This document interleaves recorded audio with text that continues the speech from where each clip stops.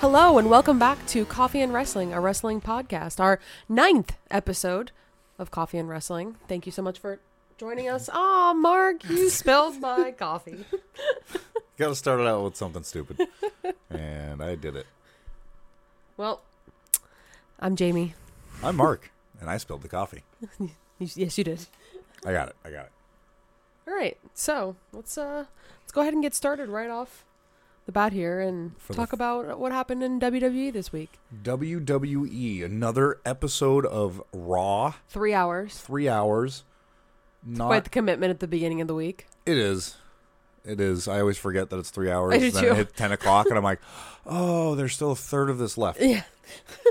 At least there's more wrestling now. Like, I've got to admit. Yes. You've got to admit. There's at least more matches. I know there was a couple months ago, there was one SmackDown, there was like 2 matches, and the rest was before nothing. Triple H took over, it was getting ridiculous with the amount of promos and disqualifications and things like that. So yeah, there's definitely a lot of matches, and what a great way to start off this Raw. Better than to have Bobby Lashley versus Seth Rollins for the U.S. title. I feel like Bobby really just defending this title against anybody, everybody, everywhere. It's good. It's good. Like, they're really bringing a little bit more prestige back to those titles, so Agreed. It's not just a stagnant title that sits on somebody just so they can have it. So, we need a title match for the pay-per-view premium live event. Yeah, the premium live event. So it was good. It was a good match. They just randomly, I think, bumped into each other in backstage, and Seth kind of challenged them for it. So it was good hype for it. Actually, I think he was just talking shit about having a belt. And then Bobby Lashley mentioned something about having a belt. I have a belt. And then I don't know if they mutually challenged each other or what it was, but yeah, it was something very similar. So it was a kind of a little bit of an organic delve into it. Delve? That's not a word. Is that a word? But it was fun. The crowd was definitely hyped up. It was good back and forth. Until the honestly, end. I really thought that Seth Rollins might actually win this one. He had a good little push through that did. thing. He really looked, both of them looked strong. I mean, how does Bobby Lashley not look strong? Exactly. Huge. But then, of course, with this ongoing rivalry, Matt Riddle had to come out and kind of break up the hype on that one. He distracted Rollins, and that led to Bobby Lashley hitting him with that spear. Yeah, it was a good spear. It was a really good spear. And got the 1, 2, 3, ruining poor Seth's chances at having another title belt around his waist. So apparently it's not over, as he states it is. Oh, he even still... It's over. He never really said whether it was or wasn't at that point. Yeah. Right before that he did. But. Yeah. So this is good, just more leading up to the Extreme Rules match and pay-per-view that's going to be happening here in a few weeks. So honestly, the most exciting match that for me that I'm looking forward to is going to be this one. So yeah, the rematch. Yeah.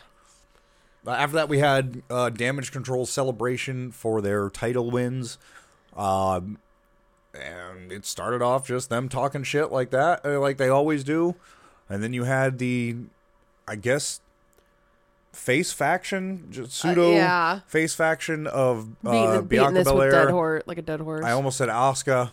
Yes. Yeah, Asuka. Yes, you're right. And Alexa Bliss. And then that turned into Alexa Bliss challenging Bayley for a match that particular night. Yes. Kind of had a weird look to her, like she kind of delving back to her crazy ass. Alexa Bliss? Yeah. Yeah, the kind of a few references towards Alexa Bliss, maybe going back to her, like, evil ways, and I guess, in a sense. I mean, we might as well talk about it. We don't have to go step by step, but they had a match later on, and it was honest to God, it was a pretty solid match. It was good, yeah. They both kind of looked pretty strong. I didn't really know. I mean, obviously it was going to go to Bayley because you just got to... Of course, got to give that push. But so now she's beaten Bianca Belair and Alexa Bliss, which is huge. Right, but you saw, and I don't know if it was a reference because you've got all this White Rabbit shit and Bray Wyatt. Right. And when Bayley and Alexa Bliss collided with simultaneous clotheslines on one another, the lights dim for a half a second. It was like somebody walked up to the dimmer and went... Right. And no mention of it. The only thing I did see was, and I went back and I watched a couple of clips. They had mentioned a couple of times how Alexa Bliss wasn't giving 100% into the match. Kind of, I don't know.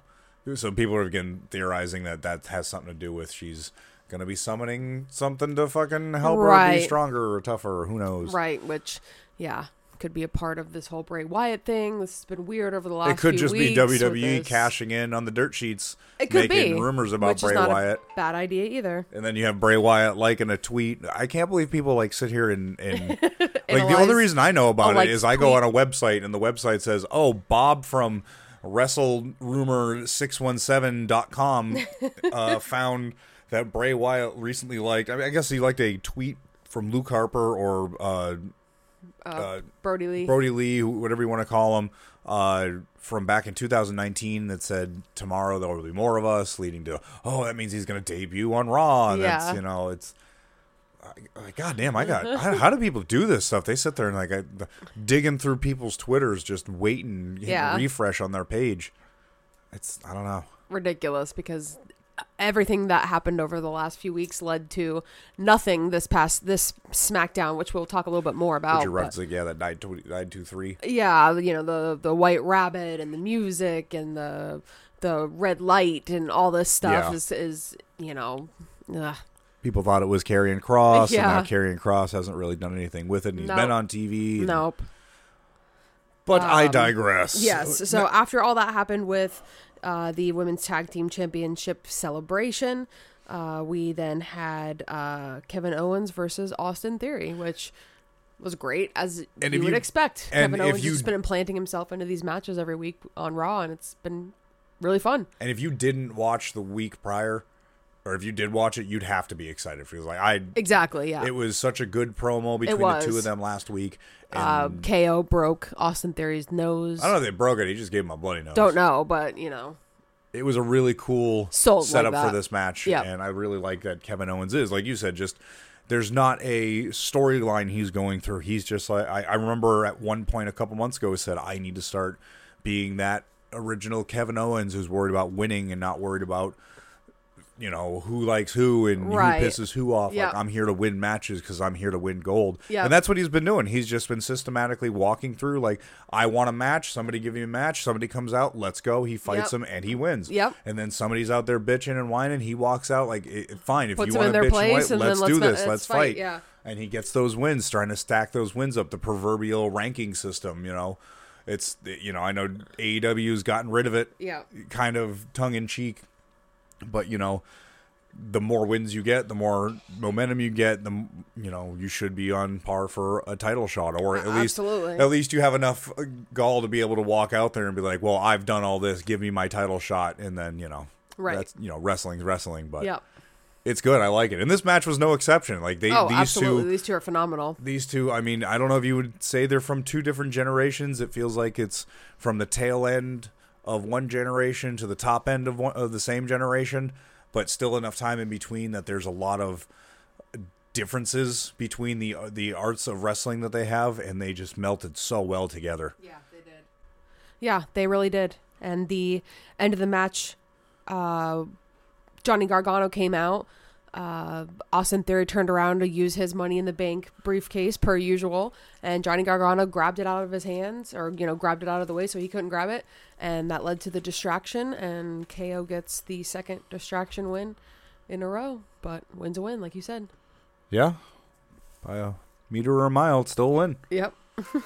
Oh, God. All right, so that led to the Brawling Brutes versus the Street Profits, which is leading up to the Brawling Brutes fighting on SmackDown for the tag team championship, the unified tag team championship, against the Usos. So, kind of obvious. Of course, the Brawling Brutes were gonna get the win on this one. Ridge Holland and Butch. It was a fun match. I mean, I feel like anything that you put the Street Profits in has been great lately. They're super charismatic, super high energy. So it was a fun little filler segment to just put over the Brawling Brutes. Yeah. And with the high energy that the Brawling Brutes have got with Pete Dunne or Butch. I want to call him Brute, but then it's all right. And I am blanking on Ridge him. Holland. Ridge Holland. I was thinking. okay. See, that's why I I'm was here. thinking Max Holland. I was like, that's not No. right either. But between those two, they have like such an explosive energy between the two of them. They do. And then you have the high flying aspect of the Street Profits, and it just along with Angelo Dawkins, like he's a big boy, like, and you know he can Yep. throw some weight around too. So add that with really heavy hitting other individuals, and it was a really good match. There really hasn't, honest to God, like insert segue here. There has not really recently been a Raw or SmackDown match that has stood out that was terrible recently. I don't know if that's just me not remembering a match or two, and I know I'm not saying every single one was a barn burner. Yeah. But Raw and SmackDown have really been delivering on the quality of matches, whether it's a squash match or not. Sure. Or if it's a huge match, like they've really been... It's been entertaining, nonetheless. You don't have these just pointless... Like, when you got a squash match, there's like an art to a squash match. Yeah, because that's what the Maximum Male models have been doing, But They've and you been make coming them look out you make them look weak in a sense, but not in a sense to where they're physically weak. Like those two dudes are big dudes that are They hit well good put together, moves. and Yeah, they hit exactly. good moves. And when they hit them, the other team sells it like that. And it's been nice to see that WWE has been putting more emphasis on that type of performance in those type of matches. Agreed. Sorry, I'm going on. No, you're good. But this is another one where both of these fairly newly put together tag teams in the last few years. I know the Brawling Brutes have come up probably in the past year into the main roster. The Street Profits have had a few years, and I think they've won the championships. Yes. But with the I believe Usos, twice. but with the Usos doing their thing, I'm sure they haven't won one. None of them have won it in a while. But it's nice to see some momentum on these WWE original teams that are coming up through NXT and then into the main roster. Yes. And now we're making a name on the main roster and becoming a part of the landscape of and Raw and SmackDown. AEW is doing something very similar right now where they got overwhelmed with their big former WWE stars, and obviously things happened, whatever they may be, and it's been nice recently because when you watch the product, it's something very similar to where you're seeing these people who have been fighting, for a long time for AEW, who are like original tag teams in the company, coming back and being recognized, the Acclaim being one of them, and we'll get to that. Right. We'll get to that, but the product's been great. Something that was really fun that happened after this match was, or maybe it was like during it, was the guy that walked by with the QR code on the For the White Rabbit sign, which was cool. That was fun. So it Which was one like, I don't remember what this one was. that was the one with the hangman, and it was setting up the whole 923 demon written out in the letters. So if you don't know what we're talking about, you're gonna have to go on Twitter or go to Wrestle Talk, Wrestling Inc., whatever dirt sheet. I'm sure it you actually can find. says here, if you want to go to it, wwe.com/comewithme, and it shows a cryptic teaser video. And what it's been is because Austin Theory, when his entrance was it Austin Theory? Was it this week or last week? Whenever, when Austin Theory was coming in, they had a QR code up in the background somewhere. I missed it, and then saw it up on Twitter. By the way, you should follow us at CAW Wrestling Pod on Twitter. We live tweet during Raw, SmackDown, Dynamite, and Rampage, and of course all the pay-per-views and premium live events. So yeah, when we were on there, we just happened to see it and like, what the hell? What QR code? And we went back and saw it and looked it up, and it started alluding to this thing White Rabbit had played. Oh God, what's the song name? I'm terrible with names right now. Oh, the Jefferson Too much coffee. Starship song. Jefferson Starship. Yeah, but just really alluded. Bray Wyatt. I mean, that's what everybody thought. And he kept saying things about 923. So it was like, okay. Demon was like a reference. It was flashing between the time 9:23, and then it would switch over to 9.23. Yeah. Kind of making people think at 9:23 on September 23rd. Which was Friday. When during SmackDown. That something was going to happen. Debut. Yeah. And we'll get there because that was a letdown. So after that happened, Judgment Day and Matt Riddle, or Judgment Day versus Matt Riddle and Rey Mysterio. Sorry. Yeah, this is interesting little setup. Rey Mysterio trying to get revenge again. Yep. Matt Riddle was asked to join Judgment Day, declined. So this is kind of their way of tying everybody in. Yep. I mean, it was fun. What are your thoughts of Randy Orton all of a sudden popping up when in Judgment Day? In Judgment Day? What do you mean? Well, you got Matt Riddle. Yeah. And he's doing his thing. He's going to feud against Seth Rollins. Yeah. I don't know.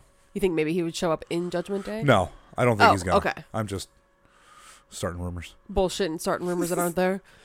Sure. Fantasy booking. Why not? I don't know. I don't know how long he's tell me how many out. people would pee their pants if you're sitting there and Matt Riddle is wrestling Seth Rollins.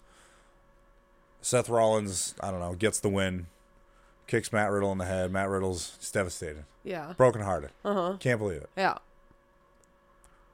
Lights go out. Lights come back up. The Judgment Days surrounded Riddle in the ring. Okay.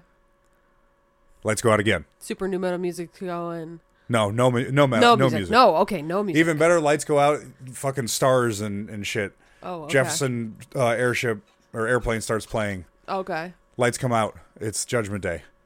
Okay. And as they go to attack Riddle, lights go out again. Oh, God. It comes back up, and Randy Orton is standing over Riddle. People go ape shit. Absolutely fucking ape shit. Oh, my God, Randy Orton. And then out of nowhere. Oh, from out of nowhere? RKO's Riddle. Oh, my God. And then Finn Balor and Rhea Ripley and Dominic, they're all laughing. Yeah. Yeah. Yeah.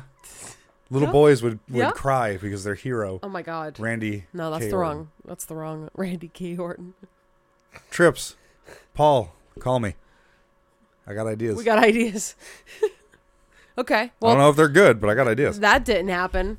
And instead, It should have. an okay match, you know. An okay match. Just fueling this a little bit further. It's okay. I don't know how I'm feeling about the Judgment Day. I originally, I feel slightly over it. when they had Edge, I was interested in it. The direction that they were going with had a very broody kind of look to it. And I was like, okay, I could use some more supernatural stuff in my WWE because WWE has slowly tried to lean more towards the realism, almost too much realism into the fighting aspect with the media scrums. Not the media scrums. What do they call it when Logan Paul and a press conference? There we go. Yeah. You know, they've got the press conferences and like, okay. And I like it. I do enjoy it as a product. I really do. Yeah. I actually enjoyed the press conference. It was kind of neat seeing them in public, on the spot. Like, you couldn't fuck that up. It was live in front of not only TV, but live audience, like live people that were shouting shit. And they had to just kind of bear with it, which is kind of not really WWE's shtick. You don't really have to. You get that occasional fan, but they have a lot more control over what gets heard or what needs to be displayed to the majority of it. You couldn't really do that with this. And I like that aspect.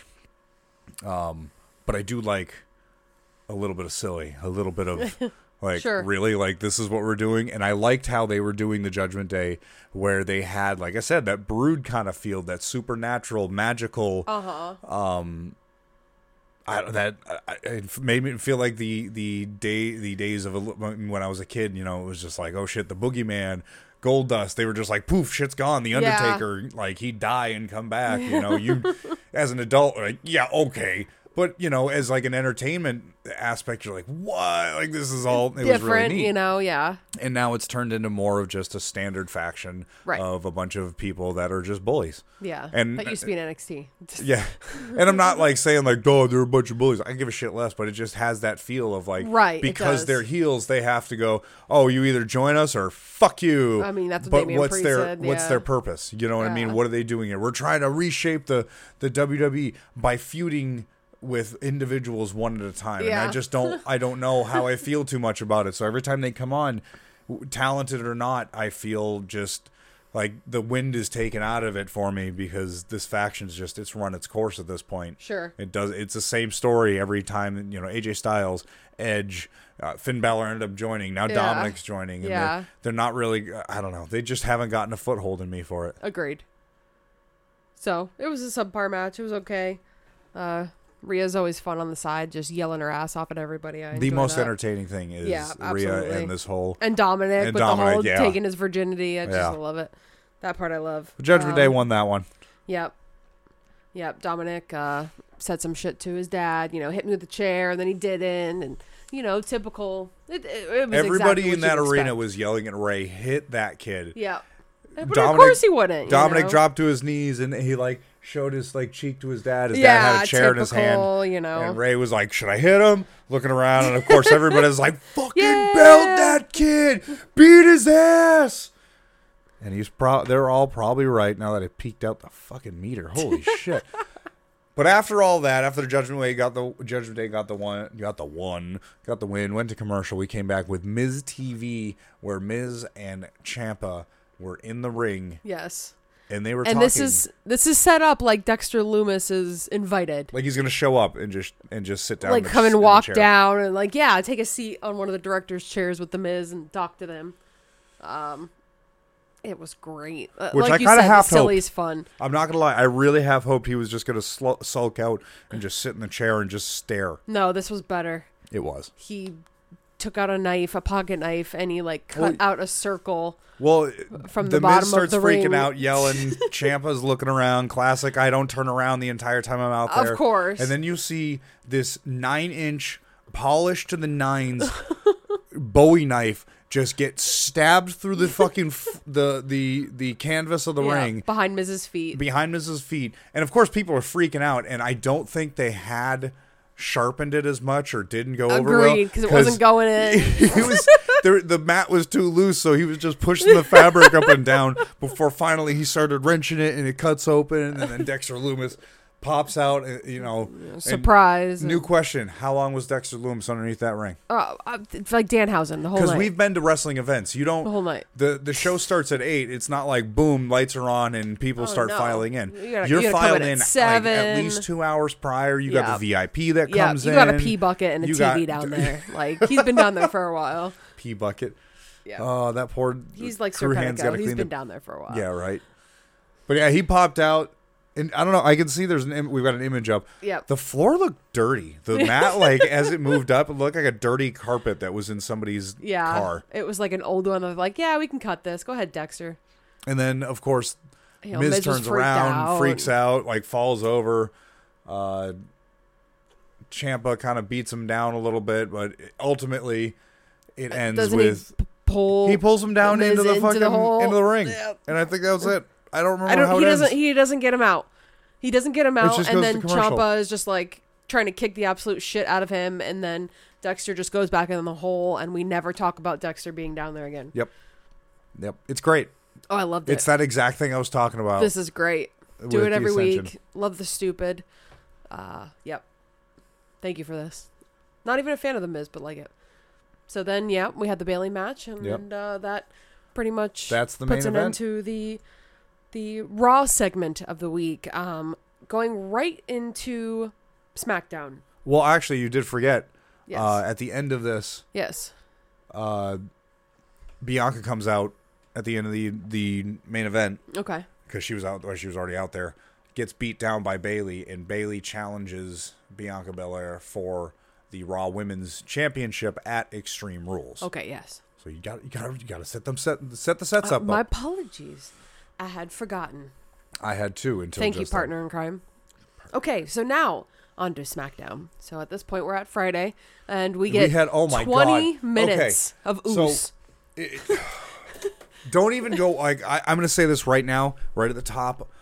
There was very little to watch on SmackDown. Yeah, you were just talking about this. It was a weird SmackDown. The only thing, and it's weird because the first segment, so they had a 20-minute segment for Roman Reigns and his crew, the Bloodline, and for the first 18 minutes, I was damn near asleep. It was just the most drawn out, acknowledge me. Yeah. It really did feel like they were just trying to fill time. Oh, it was, for sure. But right as I thought that I couldn't take any more, they go to end the segment. I'm like, oh, thank God we can get on with it.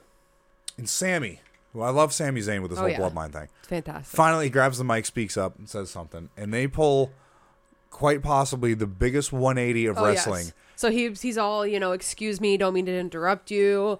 I want you to know that I acknowledge you as the tribal chief. All this good stuff. Roman Reigns says, "What the fuck are you doing talking?" Yep. And tells Jay, says it so awkwardly. I know. And tells Jey Uso to take that shirt off of Sammy. Sammy doesn't want to take it off. And of course, he's reluctant. He's like, I don't know if you're kidding or not. Yeah. Jay, and of course, I can't blame him. there's been Jay and Sammy. Oh, yeah. He's all, for a hot minute. Take it off. He take starts it off. like literally rips it off of him. Yeah. And like, I'm sitting there on the couch. I'm fucking about to start crying. Like, no joke. I'm a sucker for like those stupid ass videos. And on the internet where it's like some sappy ass, some kid didn't know his dad was coming home from the army, and That's how it felt. He's the fucking clown at the Yeah. Basketball game. That's like, how it felt. He was I was the like, oh, redheaded Sammy, I was stepchild broken right hearted. now, I'm you looking know? at Jamie. I'm like, I got tears in my eyes. I was like, this is know. emotional. And Sammy's he's like, Are they going to do Sammy like that? oh shit.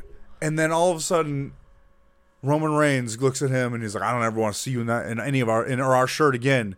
And then pulls out a shirt from his back and he's like, because I got you a new one, and hands him a shirt that says Honorary Oos with his SZ on it.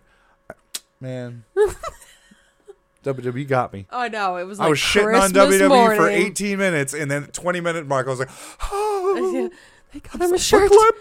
So Sami Zayn, Honorary Oos, which Jay did not like. Well, I don't know if you noticed his face. Of course he was I like, looked. What the fuck? Everybody else is like, yeah, because Solo likes him. Yeah. Jimmy likes him. Of course. Fucking, obviously, Of Roman course, likes him. Roman. Paul likes him because he gets paid to like him. Exactly. So But Jay was just not about that not life. about it in the slightest. So yeah. I'm wondering what they're doing with that setup. Is that going to attribute to the fallout of why the Usos eventually lose the tag titles? Is that going to attribute to, like, are we going to see a Jimmy and Sammy tag team? I don't know.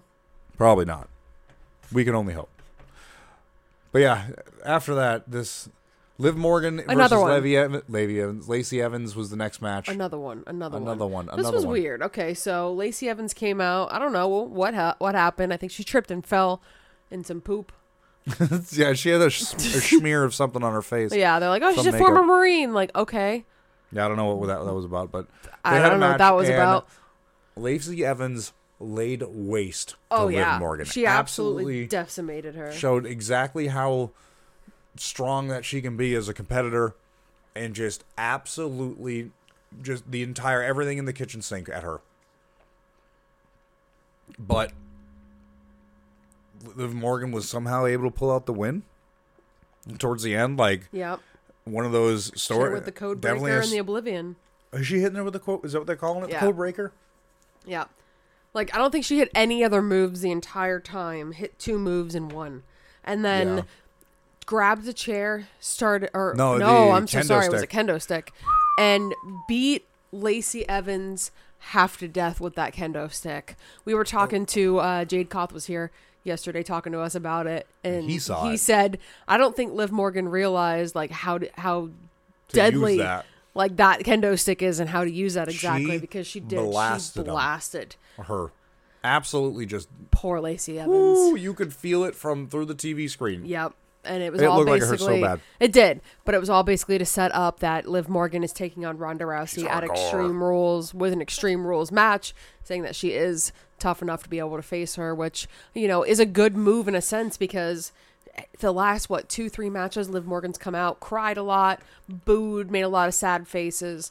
Me, I can't be sold on her as a champion when you're constantly crying like that. So to come out with a chair and hit a couple, or God, I keep saying a chair, the kendo stick, hitting a couple, you know, hard moves, saying I am extreme enough for this, is like, okay, this is a good thing to establish ahead of this pay-per-view, so we know we're going to get a good match, and it's not going to be this horrible squash match where Ronda Rousey just loses. It's just a shame Lacey Evans' face had to be the brunt end of well, she that was on angle. TV, so, you know. My God.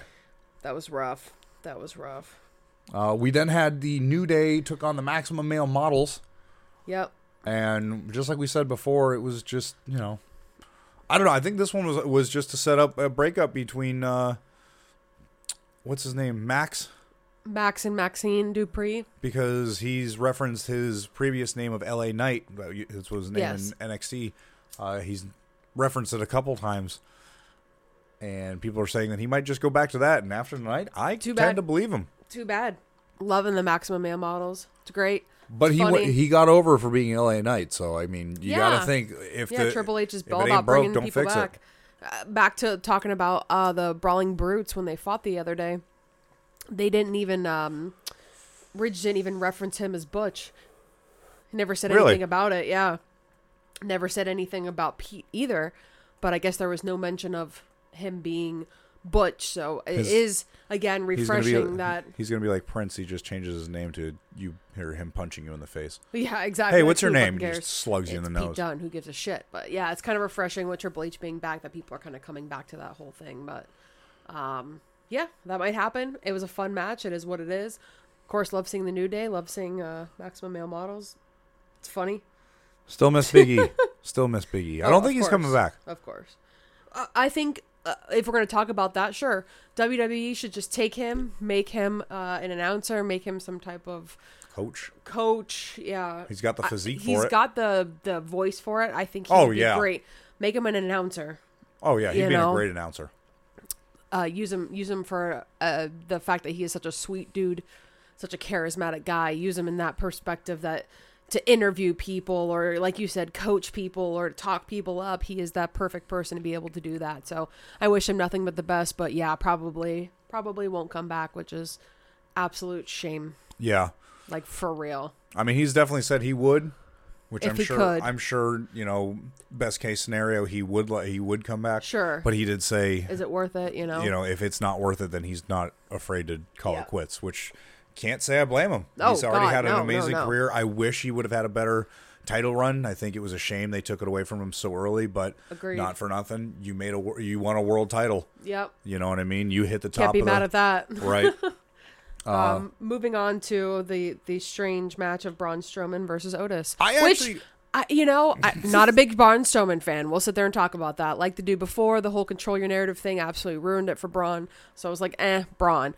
But what I really, really liked about what they did with this was WWE made Otis a big dude and a scary dude and an intimidating dude. He's not just the guy that ate all the chili cheese dogs at fucking 4th of July and puked everywhere. No, he was. He still is. But he also is a guy to like be scared of and to be reckoned against. And it was really cool that they made him a good competitor for Braun Strowman and didn't let Braun Strowman just absolutely annihilate the shit out of Otis. Right. Otis held his own on this one too. So I think that was really important for Otis. I thought this was more going to be about Braun. Even though Braun got the win, it was really helpful, I think, to Otis. I'm curious as to what they're building up to with Braun. Alpha Academy obviously being just a small obstacle in his way. The first official match that he's had back that isn't a squash match or him coming out ruining a tag team. I just don't really know where he's going with this. Is he going for titles, and is this just him making his way back up the ladder? Don't know. Hasn't really stated his intention, so I'm not really sure. I hope they have him say something about this at some point. After that, we had Drew McIntyre cutting a promo on Karrion Kross and challenging him to a strap match. Yes. At Hardcore. I almost said Hardcore Justice. At Extreme Rules. Extreme Rules. Which he came out with the strap. So to me, I was like, oh, okay, strap match. That's cool. Dope idea. Obviously, Extreme Rules. Now, right around this time, I don't mean to interrupt you. Please. It was like 9:10 that we started this promo. Okay. So we had probably about 15 minutes until the 9:23 on 9:23 was going to happen. Yep. And of course, Twitter's on fire and everything is so I'm sure everybody is watching significantly close. Right. So Drew McIntyre's talking, obviously making hints towards Karrion Kross. And at some point, Karrion Kross comes out. Scarlett comes out, of course, first. And at this point, we're 9:18.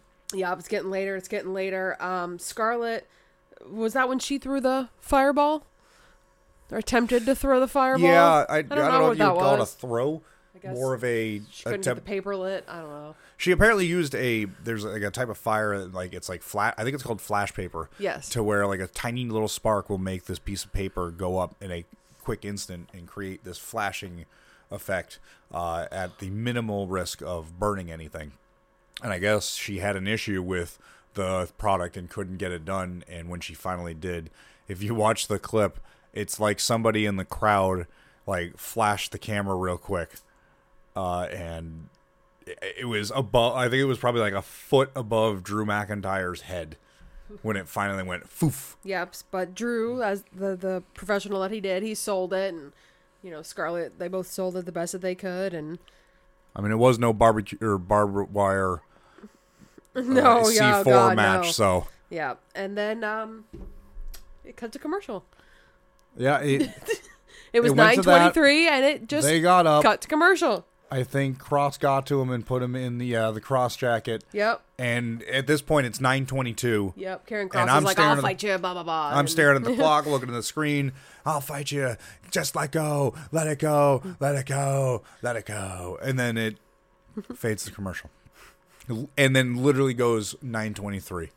Yep. 9:24. And you collectively heard the entire wrestling community just go, huh. Okay. So nothing.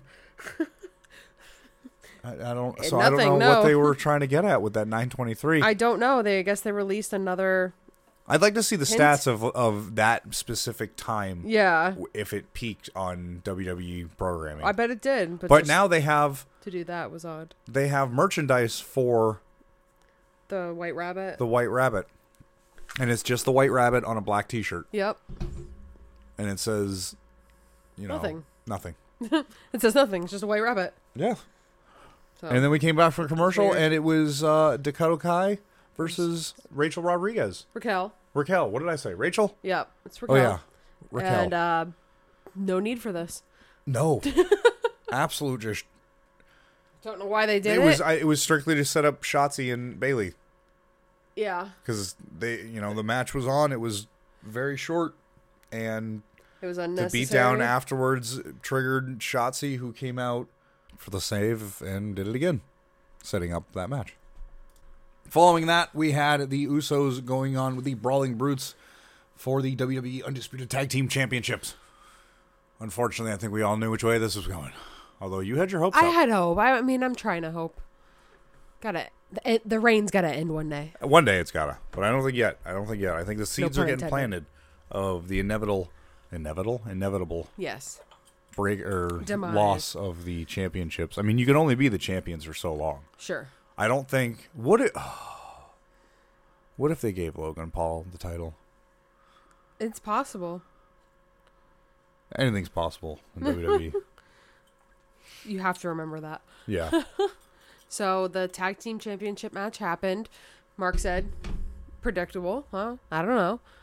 Either way, it went down, and it was really, really good. Oh, it really was. Very much a back and forth, very much not one-sided match.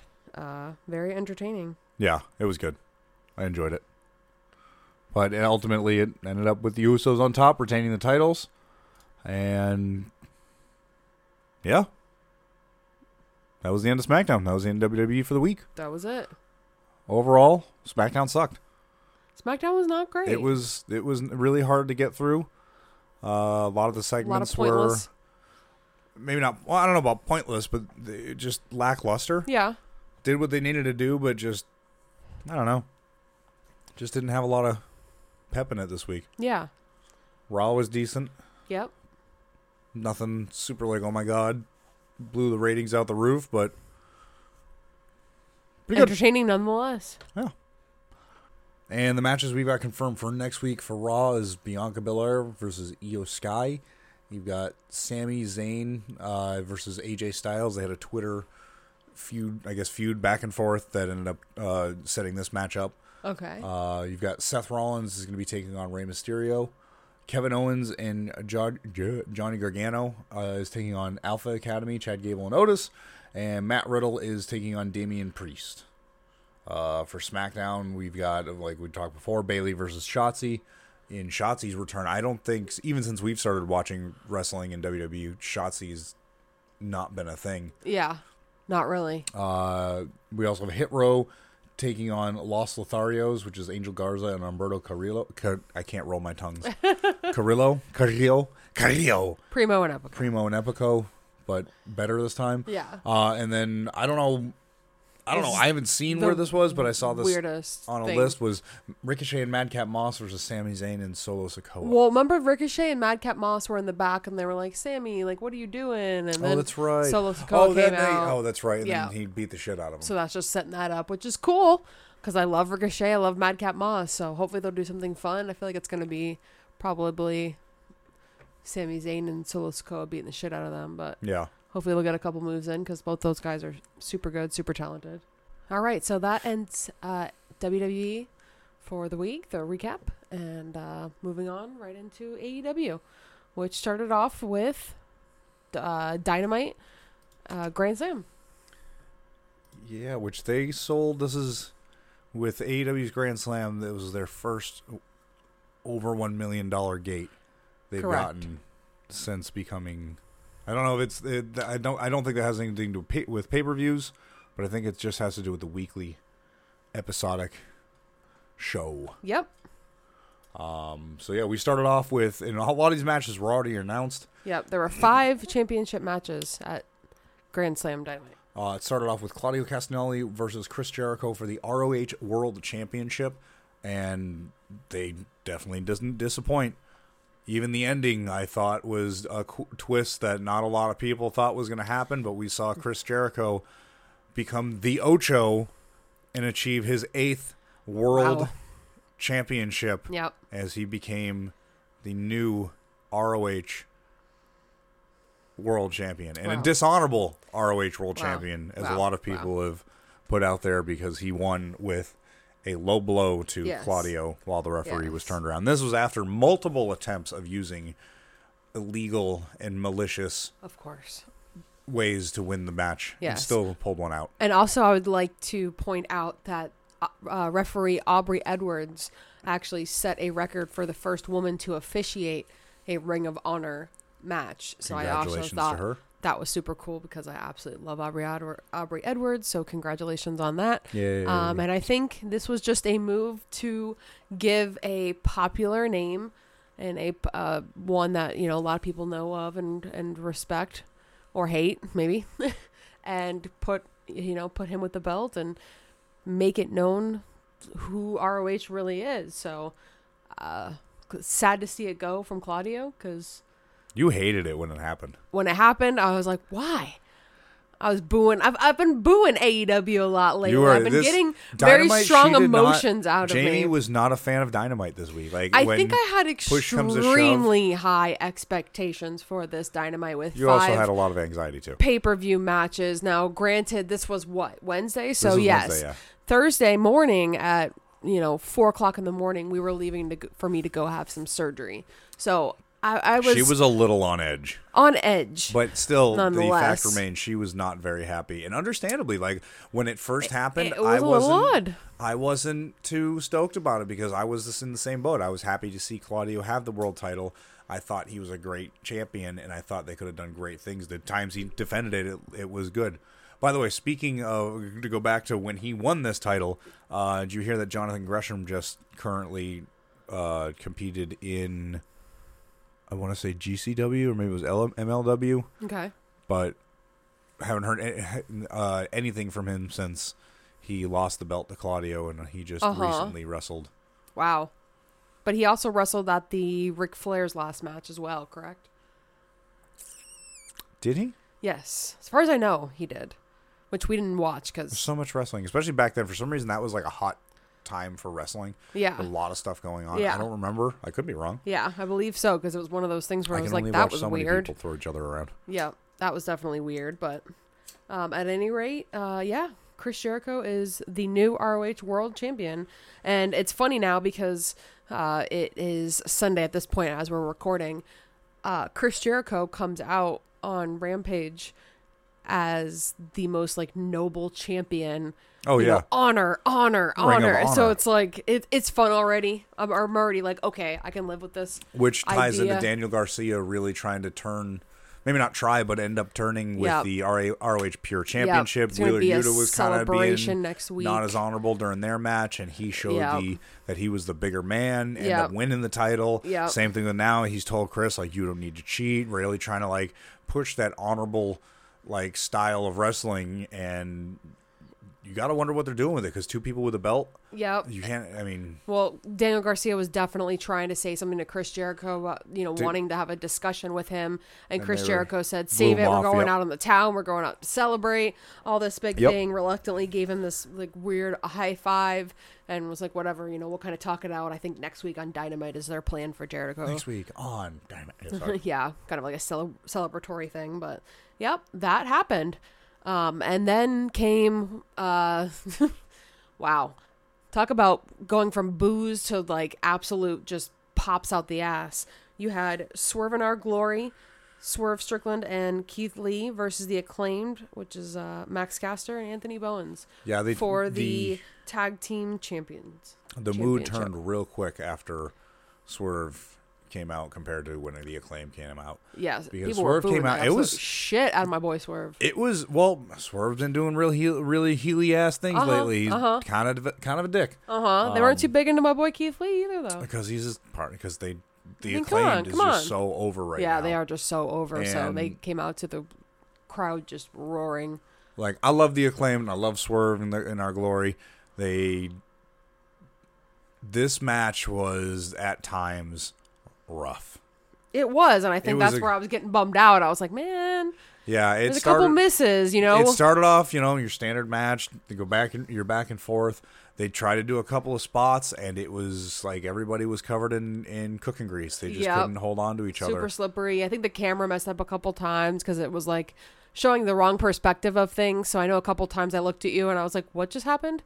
Right. It was just like, I don't know. It was weird. It ended up being really good back and forth. And of course, the Acclaimed ended up with the victory, which was just fantastic. And when they did, it ultimately made the match, of course, it better. sounded like the crowd was going to storm the ring. Yeah. It was people phenomenal. Went off. There was pink confetti. Yep. Scissoring everywhere. Right. Anthony Bowens came out. He said something about, I think he was the first openly gay AEW champion. Yep. Really good mood for him. I really cool experience. Daddy Ass was there. Oh my God, the chance of Scissor Me Daddy. He helped with the win. Yeah, Scissor Me Daddy chance. And the whole thing was just really cool. It was very humbling. It felt good. Super happy for Max Caster and Anthony Bowens. And I feel like that was the right move for AEW. And again, this is what we were talking about before. This is AEW finally taking a step back and looking at everything and being like, we don't have to have Jon Moxley and Bryan Danielson be the tag team champions. We can have the Acclaimed be the tag team champions. A homegrown They're AEW over. Tag team. This was a tag team that Tony Khan put together himself of 2 people that were trained by the same person and was like, you guys would be great together. And, went out on a whim to create this tag team that has been one of the best stories, I think, in AEW and 2 of my favorite dudes in AEW. Right. Entertaining out the ass. So it's just been really cool and I'm really excited for them. But, they've been around with AEW forever. So this is just a smart move on their part. Oh, real good. And Tony made the fans happy. Directly after that, we had Tony Schiavone was interviewing Wheeler Yuta, and of all people, MJF interrupted. Yeah. And it was a neat little segment. Yeah, it was fun. Wheeler Yuta started beating the shit out of MJF, and then talking W. smack Morrissey about came his out fiance and made the most insane face. Like he has been. And yeah, they set up some good little stuff there. After that, we had Pac versus Orange Cassidy for the AEW All-Atlantic Championship. And I don't... Here was another level of... I don't know what this one was for. I feel like this was a waste. And I hate calling things a waste. It wasn't bad wrestling. It was odd intentions because, from my perspective, Orange Cassidy absolutely whooped Pac. He really did make him smear match. Yeah, and but it didn't look it didn't make Orange look strong. No, it just made Pac look really weak, which is odd because he's not. He can wrestle. It was good to see Orange Cassidy hit some good moves, but it was a very, very odd match. And then it was just like, oh, Pac hit a couple moves and he retains. Yep. So I don't really know what the point in that was. I don't know if it was to build the feud or something else down the line. I really don't know, but I didn't enjoy it, and I want to know why it's not Kip versus Pac. Why we're not going to go back to that? Yeah, I don't know. Let's go back to that again. Hopefully, they're building something up. Hopefully so, but it was weird. Yeah, not my favorite match of the thrown together. Not my favorite match of the night. No. And then I gotta say kind of the same thing for the next match. It was the 4-way women's match with Toni Storm, Athena, Britt Baker, and Serena Deeb for the AEW Interim Women's World Championship. It started off okay. Everybody's fighting everybody. Everybody's attacking everybody. We're getting our moves back and forth. But Serena it was like, what? Serena Deeb did a lot of good 1 versus 2 moves. She did. She was definitely the star of the match. 100%. Yeah. But another match that ended up the way that it ended just wasn't. She's like, boom, done. Oh. And also, okay. like, why did we need to do that? And then poor Britt Baker. Like, why did we need to do that? Yeah, Britt Baker looked like she broke her nose again. Why did we need to have these 4 women wrestle who just literally wrestled? They just did a tag team match the week prior. So it ended, and honestly, again, my tensions were high. I apologize for my attitude, Mark, how I was the other day. But I literally, like, picked up a napkin and I threw it, and I was like, what are we doing here? I was like, I was starting to get really frustrated. I said, Tony Khan said he was trying to build up the women's division. What did that 4-way match do? It didn't do anything for anybody. And then as soon as she got done saying that, Toni Storm shoved my foot in my mouth, won the match, and 30 seconds later, Tony Khan literally reached through our television, held Jamie by the hand, and said, I got you. And then this music played. Which nobody recognized. Nothing on the Titantron. I haven't heard about anything, even through dirt sheets, of this person might debut. If I would have looked 20 minutes before Grand Slam would have started, I would have seen that somebody had said that former WWE page, Saraya, she came out today. It's like, this is how you say my name. Yeah. Saraya debuted on AEW and is now All Elite. She never said anything, just climbed into the ring, and the only thing she said is, this is my house. Yeah. Classic Paige. And holy shit, like, phenomenal. For anybody who saw the rise of Paige, it was really great. Mark and I were really into WWE back then. So when she made her debut and won the Divas belt, which is she made her debut on SmackDown and won against, oh my God, who? I think it was Bayley. Was it Bayley? Yeah. I think it was Bayley. And won that Divas belt the first night she was there. Yeah. It was. So she's always had a really decent run. She's always been outspoken in a sense, one to get herself into trouble. It's been fun to watch her rise, and it's very interesting to see that this is actually happening because her and Britt Baker have had a lot of back and forth as to, like, hey, dream match status if we had ever had anything, and then it's actually seeming like that's going to happen. So as I was very bummed out to see Jamie Hayter side with Britt Baker, which is why I was throwing my napkins, by the way. Yeah. Because I was like, again, why are we doing this? Because I like Jamie Hayter. I like Britt Baker too. Don't get me wrong, she's my girl. But again, this. But it was interesting to see that now she's going to be the one feuding with Britt Baker, and both of them on the mic are great. Both of them wrestling wise are phenomenal. It's going to be really, really interesting. It is. We were both wrong. Imagine. We were both wrong. It was not Bayley. It was AJ Lee. Oh, wow. Ooh, full circle, huh? Right. I also heard reports that she might not actually even be cleared to wrestle yet. I've heard that, but then apparently she said, "Don't listen to the wrestle." Oh, of course. Sheets. Of course. I mean, nobody posts their medical history on the internet. Yeah, for sure.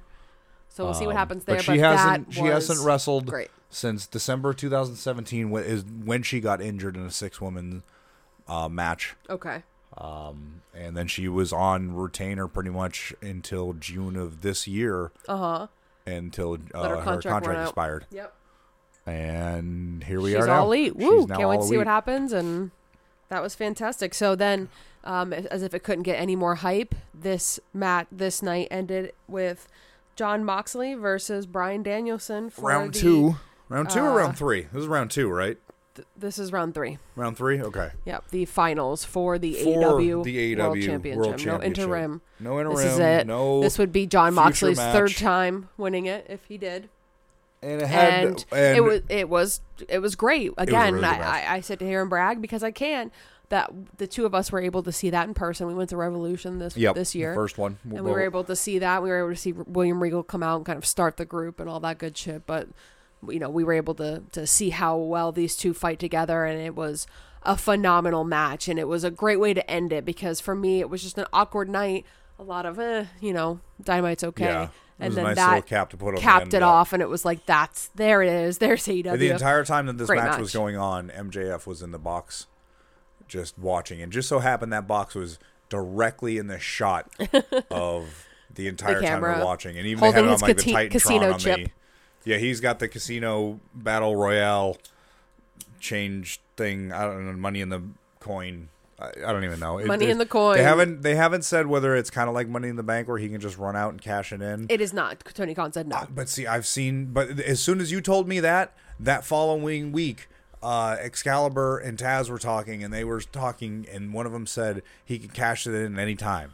And it's like, understandable. I understand that. So he can cash it in, but Tony Khan has to make the match. But lo and behold, Jon Moxley wins by making Bryan Danielson pass out, not tap out. No, he passed out, and it was a clean win and a great match. And Jon Moxley is the 3-time AEW World Champion. Yep, and we're just moving on from this shit with CM Punk. And did you see as AEW Dynamite ended when Jon Moxley was walking around saying, "Yeah, I'm the champion." William Regal jumps in the ring, congratulates him, goes to put the belt on Jon Moxley, and right before the credits roll up and it fades to black, Brian grabbed the belt. I did, yeah, and ripped it out of his hands and started having words with Moxley and William Regal Kingston. Yep, I did see that. I haven't seen anything about that since. Right. But it's got to be out there. Yeah. So if you know, let us know at CAW Wrestling Pod on Twitter. All right, so that's wrapped up Dynamite. And we're gonna roll right into Rampage with the 2 hours Rampage, by the way. Which, to have this stacked of a card, you had to have 2 hours. It was jam packed from beginning to end. But started off with which I think was one of the best matches of the night. House of Black versus Sting and Darby Allin in a no DQ match. Especially now knowing a little bit of information, which here in a second. Good match. Not really anything that stood out about it. Nope, just super fun match. Sting and getting involved is always fun. He beat the shit out of each definitely other. Went through a couple tables and looked like he got hurt. Julia Hart, God rest her soul, she almost died. Yeah, she got knocked off the ropes. Concrete. And her ass hit the edge of a table, and then the rest of her didn't hit the table. Real scary fall, but she seems to be okay. Darby Allin and Brody King went off the entrance through tables. Apparently Darby split his head open about 5 stitches. Yeah. Brody was just complaining about a hurt back. Buddy Matthews got rolled up for the pin, and Sting and Darby Allin got the win. Yep, which I think they're undefeated. I think they still are. Which, on that note, apparently not too long afterwards, Buddy grabbed the mic and said something very similar, or not maybe grabbed the mic. He's publicly come out and said something about stepping away from wrestling, much like Malachi Black has done. It hasn't been official yet, but fingers are pointing to Buddy Matthews walking away from AEW, leaving Julia Hart and Brody King to be the only remaining members of the House of Black. Which would be a bummer. It would. It really, granted, I've got... You're literally wearing a House of Black shirt right now. Well, I'm wearing a Brody King House of Black shirt. But yeah, I'm a fan of the House of Black. I really dig. I listened to his band God's Hate. Yeah, the group has really come together well. I've enjoyed Julia Hart being a part of it, having her like Stevie Nicks witchy woman vibe. Yep. It's been really cool. So just when it's starting to feel like really develop, hopefully, this isn't something that does happen and they do fall apart. But if it is what it is, you wish Buddy honestly the best and hope that Brody King and Julia can do their thing and right. Continue to lead the House of Black. I'm sure they can maybe do something with Miro still. Yeah. My dude, the Redeemer. I don't know what they're doing with him. Don't know either, but we had no time for that because we had to go right into FTW champion Hook with Action Bronson, sponsored by New Balance. Well, he was. Versus Angelo Parker and Matt Menard. Cool Hand Angelo Parker and Daddy Magic Matt Menard. Excuse me. Let me give you their full name. 2.0, as far No. as I'm concerned. Yes. 2.0, no more.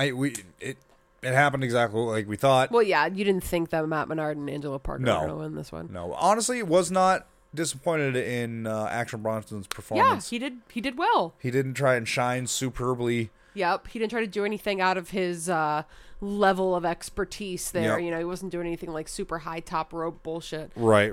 He was just hitting the backhands and hitting a couple moves. At the same time, hit him it well. was interesting, hit what he needed to hit. Sure. And they got the win.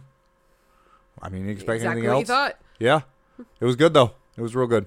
And that went into the next match, Samoa Joe and Wardlow, or was it? Warjoe. Warjoe? Warjoe? I don't know Warjoe. about that. Versus Tony Nese and Josh Woods. And how else could you sum up this but exactly what you just said before? Did you think Tony Nese and Josh Woods were going to come out of this victorious? All I knew was there was 4 big, meaty men throwing each other around in that ring. And it was good. And I think if they're you 4 know me, super good, talented guys. If you know me, I love me some big, meaty men in a wrestling ring. I see why, like me and Vinnie Mac, we see eye to eye on that shit. I don't know. That shit, that gets my juices going, and I want to fucking root for somebody. So I was all about it, and between the technicalities of Josh Woods and, oh my God. I am so sorry. It's all good. I have it on Do Not Disturb. I didn't think I was going to do that. Well, of course it does, because that's what technology does. It does everything except for what you wanted to do. Sorry. But between the technicalities of Josh Woods, Samoa Joe, even Tony Nese, and then the power of all 4 of these individuals, Sure. It was a good match. One of those, I don't know why we partnered these guys together. We got 2 champions, no need. I wish they would break them up and not have them as this weird goofy tag team. For no reason, again. Yeah. Let Wardlow fight a match. Let Samoa Joe fight a match. They don't have to fight a match together. Both them and Tony Nese and Josh Woods. For sure. I don't know why they're doing them as a tag team. They're not. Don't know. There's not really a good chemistry between the 2 tag teams. Let them be single competitors. Agreed. And Agreed. Then Mark Sterling got the Powerbomb Symphony. Of course. So I'm sure we'll see the neck brace. The neck brace, the lawsuits. Can't wait. Love Mark Sterling. Can't wait to see what he's going to do. Right. It's always interesting. For $13 a day, you can sponsor an injured wrestler. Yeah. We also have Jungle Boy took on Rey Fenix in what was probably one of the best matches of the week. Not just the Super night, fun. not just of AEW. Yep. These 2 have obviously fought before in tag team action, but never on singles. So it was the high energy from both the people that, you love to see. And definitely more momentum towards getting Jungle Boy to drop just the Jungle Boy moniker and becoming Jack Perry. A lot of just Jack Perry. Because they even introduced him as Jungle Jack Perry when he walked in. Yep. So I think it's a good move. Oh, yeah. I think it's a good move. Oh, yeah. I think once you get rid of the Jungle Boy and unfortunately, the Jurassic Express is going to dwindle. I don't know what they're going to do with Luchasaurus. Don't know, but he ended up getting his spot out here. Yep, because after the match, after he beat Rey Fenix, he came out. Christian walked out, and of course, lo and behold, Luchasaurus popped up. I don't know how the fuck you miss a 7-foot-tall, 6.5 million year old dinosaur climbing into the ring, but he chokeslammed the living hell out of poor Jungle Boy, leading into a commercial. And coming back with the match that I was probably most anticipated for this week. Eddie Kingston versus Sammy Guevara. And to be honest with you, I was a little bit let down by this match. Yeah. The actual match itself or the ending? I don't even remember the ending. Oh, okay. So what were you let down by? The match. I don't know. Just wasn't as exciting as you had hoped? Yeah. But I probably put up too much of high hopes. It was good. I know what ending you're talking about. I know what you mean. I'm sorry. No, you're fine. It was good. It was a good back and forth showcasing both guys. Sammy Guevara came out with like a Dragon Ball Z. That was the most ghetto Dragon Ball Z entrance. I get what they were trying to do because you can't it's similar to Dragon Ball Z, but it's definitely not the same art style. No, definitely not. And definitely not the same characters. And Sammy came out and he just basically said the same thing as before, like, "Oh, Eddie, you're fat." And then it bleeped out the cuss words, and the match was on, and it was like, yeah, you're a fat piece of blank. Yeah, like, okay. And that's how it started off. Ew. What is all over this? All sticky. Ew. Ew. Good Lord. Okay. That was gross. So it was just like a demonstration of like spinning back fist. Kingston was just like blap, blap, blap, blap, blap, blap, blap. And then he just like would not release that stretch, and referee Paul Turner. Yeah, he got him with the submission. Like, and okay, just you wouldn't got let him, go. and then he was like, "Nah, you Nope, won't let not go." doing So that. I'm gonna reverse the call, which was interesting and kind of Haven't seen connects that in to a this while. weird like storyline about them overturning the calls. Yeah, I know a lot of people have been complaining about the missed illegal spots on a lot of AEW refs, and Tony Khan's been buying into it, making comment about it on Twitter, and I think they're slowly trying to turn that into something because Paul Turner's been like the focus of a lot of them. Yeah, and he was insinuating he had to do what he had to do. Yeah. So weird storyline, but I guess Controversial, different. yeah. Different. Haven't seen like a referee storyline in a hot minute. Yeah, so it's kind of fun because it's definitely different, but Eddie Eddie won got the match, and then they overturned it. So then- Sammy walked out as the winner. Right, which was weird. And then what was really weird was then Jade Cargill fought Diamante. But the whole thing was Diamante was promoting the baddest OG from whenever from 305 and ended up being Trina. Yeah. Which, okay. And then she came out. Nothing happened with Trina. Nope. Diamante lost. Of course. And when she rolled out of the ring, Trina Trina smacked walked her in the ring, face and like, aligned that was with it. Jade. Like, it wasn't even a smack. It was like the most, I don't know what I'm doing, so I'm going to push your face to the left. Yeah. And then she joined ranks with Jade Jade the Cargill, baddies, and that was awkward. that was it. It was probably like a 5-minute section. I think they're just trying to like add the extra numbers to get up to, the 40-0, like that Probably. signature match to where it's But why going to be Trina? a really Why good, was Trina there? Like I don't know, just to make a some popular Jake Paul name. or Logan Paul power? Yeah, that's why they have all the wrestlers lately. Is just to make some face, which is cool. Like, whatever. And, It's just unnecessary. Yep. But whatever. And then it was on to the Grand Slam Golden Ticket Battle Royale. So right, they now, advertised only like 5 or 6 people. Well, I think and they got like then- 9 by the time it showed up. Possibly. And then, But then- all of a sudden it was just a shitload of people. So I think I got this. Okay. It had your winner, Adam Page, Penta El Zero, Lance Archer, Jay Lethal, John Silver, Evil Uno, Preston Vance, Alex Reynolds, Blade, Butcher, Danhausen, Roosh, QT Marshall, Brian Cage, Dante Martin, Trent, Chuck Taylor, Jake Hager, Dalton Castle, which he also And had the the boys. boys at the ringside. Yeah. They weren't in the match. Were they? I didn't see him in the match. They weren't, but they helped. Lee Moriarty, Daniel Garcia, Matt Hardy, and Private Party. Yeah. Mark Quinn and Isaiah Cassidy.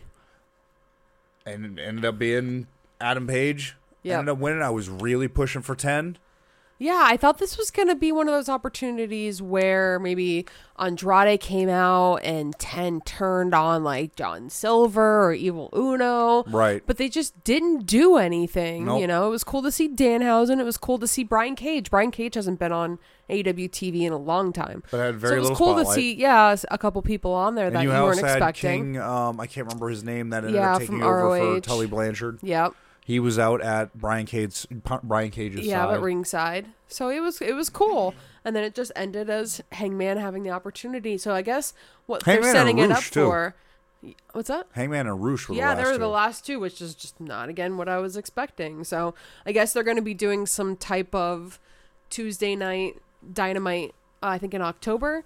And that's I when think so. Hangman's going to get the opportunity to face either Jon Moxley or, in all reality, MJF. if he sets up the match, but that's speculation for another day as to when do you think he's going to cash that in. Yep, absolutely no idea, but he's smart to just kind of sit back and let everybody fight each other until you're ready to fight. And that brought it to the main event, which was the lights out match, Powerhouse Hobbs versus Ricky Starks, and they finally got that match that they really didn't get to do at the pay-per-view due to time constraints. They finally got it to do justice to it because it was a really good match. It was solid from beginning to end. Yeah. I mean, what do you expect from these two? And I don't think it's over yet. I think this is going to be, enough for maybe a little bit later on down the road. But Ricky Starks ended up getting the win. Yep, a lot of steel chairs involved.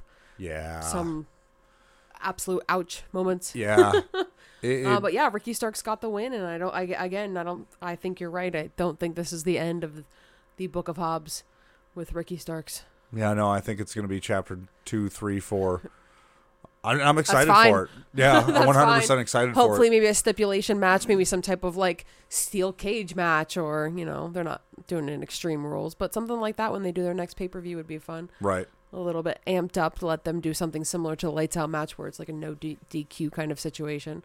Yeah. But it was a fun way to just end a 2-hour Dynamite. So at that point, after watching Dynamite, we had watched SmackDown and Dynamite. That was 4 hours. We're and half those asleep. 4 hours were just like the first two were just weird. It was the Usos and the really slow matches and the Raquel Rodriguez and Dakota Kai. It was just like dragging on for a while. And then the last, 2 hours of Rampage was like, wow, I actually think Rampage was my favorite show of the week. Oh yeah, 100%. Out of all the events, Yep. Rampage was just really refreshing, and it wasn't the big, huge advertised show, but the matches just ended up being super entertaining, and they packed a lot into 2 hours. Oh yeah, and SmackDown probably dropped the ball the worst this week. Oh yeah. But honestly, Dynamite was not too far behind it. Yeah, it was weird. It wasn't bad, but it wasn't too much pressure on that one, but yeah. Ended another week of AEW. So far for next week, there's going to be a Jericho Appreciation Championship celebration. Per usual, they'll do their bubbly and have their talk, and I'm sure Daniel Garcia is going to get his opportunity to finally speak. And then Saraya, am I saying that right? Saraya speaks. There have been some reports that she has not been cleared. She's claiming that we don't need to listen to those claims, so be interesting to see what she has to say as far as. And it depends on what doctors we're talking about. WWE doctors or. Sure, probably a little different of a situation. We have MJF, who's also going to come out and speak, so great to be able to hear from the two of them.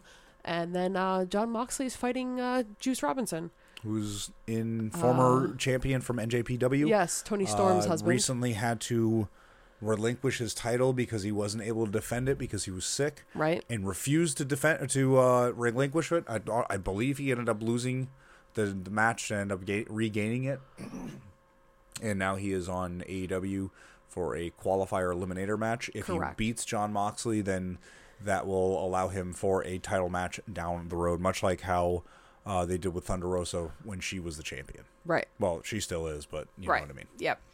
And nothing for Rampage so far, huh? I forgot to Google that. Oh, okay. So, yep. We're going to call that one. We're just going to call that one. Yeah. We don't know yet. We don't know yet. So, another great week of wrestling. And I think we have, 3 weeks until Extreme Rules? 3 weeks until Extreme Rules. And then I believe following after that, we also have Crown Jewel, which is the beginning of November. And then after that, we have AEW Full Gear. Correct. Which I believe is on the 19th. 19th? Yes. I think it was 15th. That might be Dynamite. Yep, the 19th. And that will... I think that'll do it for the pay-per-views for AEW for the year. I'm sure they'll do... I know Tony Khan has said something about the winter is coming is going to be a thing again, which is just going to be a Rampage or Dynamite thing. Yep. And I can't think of the pay-per-view that they do in December with WWE, if they even do one in December with WWE. Survivor Series, I think, is coming up. There's somebody Royal listening Rumble, to this right now. January. Eddie's probably yelling at me right now in his car. It's this pay-per-view, you big dumb idiot. Yeah, I don't know. We just wing it. You can only go one pay-per-view at a time. Right. But for now, that's what we got. And thank you to Triple H, Tony Khan, and for everybody else that makes this shit very entertaining. And yes, thanks to all of you for still wanting to listen to this. Anybody who listens to this, thank you so much. Yeah, we really appreciate it because it's fun for us to just talk the shit and go back and forth and talk some random speculations. But quickly, before we go, I just wanted to share. I didn't share this information with Mark, and we kind of go throughout the week and we read some random stuff. And Wednesday, I had to keep myself busy again. I was preparing for surgery, and looking up random wrestling things is entertaining to me. So I just happened to read this interview about Chris Jericho. Just thought it was fun. Just wanted to share with you that Chris Jericho originally wanted Ray Fenix and Penta to be in the Inner Circle, but Tony actually suggested Santana and Ortiz. Chris Jericho didn't know who they were, but when he found out about them, was like, okay, that's totally cool. Tony Khan also wanted, how weird would this have been, Anthony Ogogo to be a part of the Inner Circle. But Chris Jericho was training at the same facility as Jake Hager. Right. And suggested him instead, and they went with it. Okay. And And also, Chris Jericho helped Sammy get signed. He actually wanted him to be a part of the Inner Circle because he saw him at an NWO pay-per-view and actually NWO? called... Or NWA? Oh, NWO is what I have in my notes.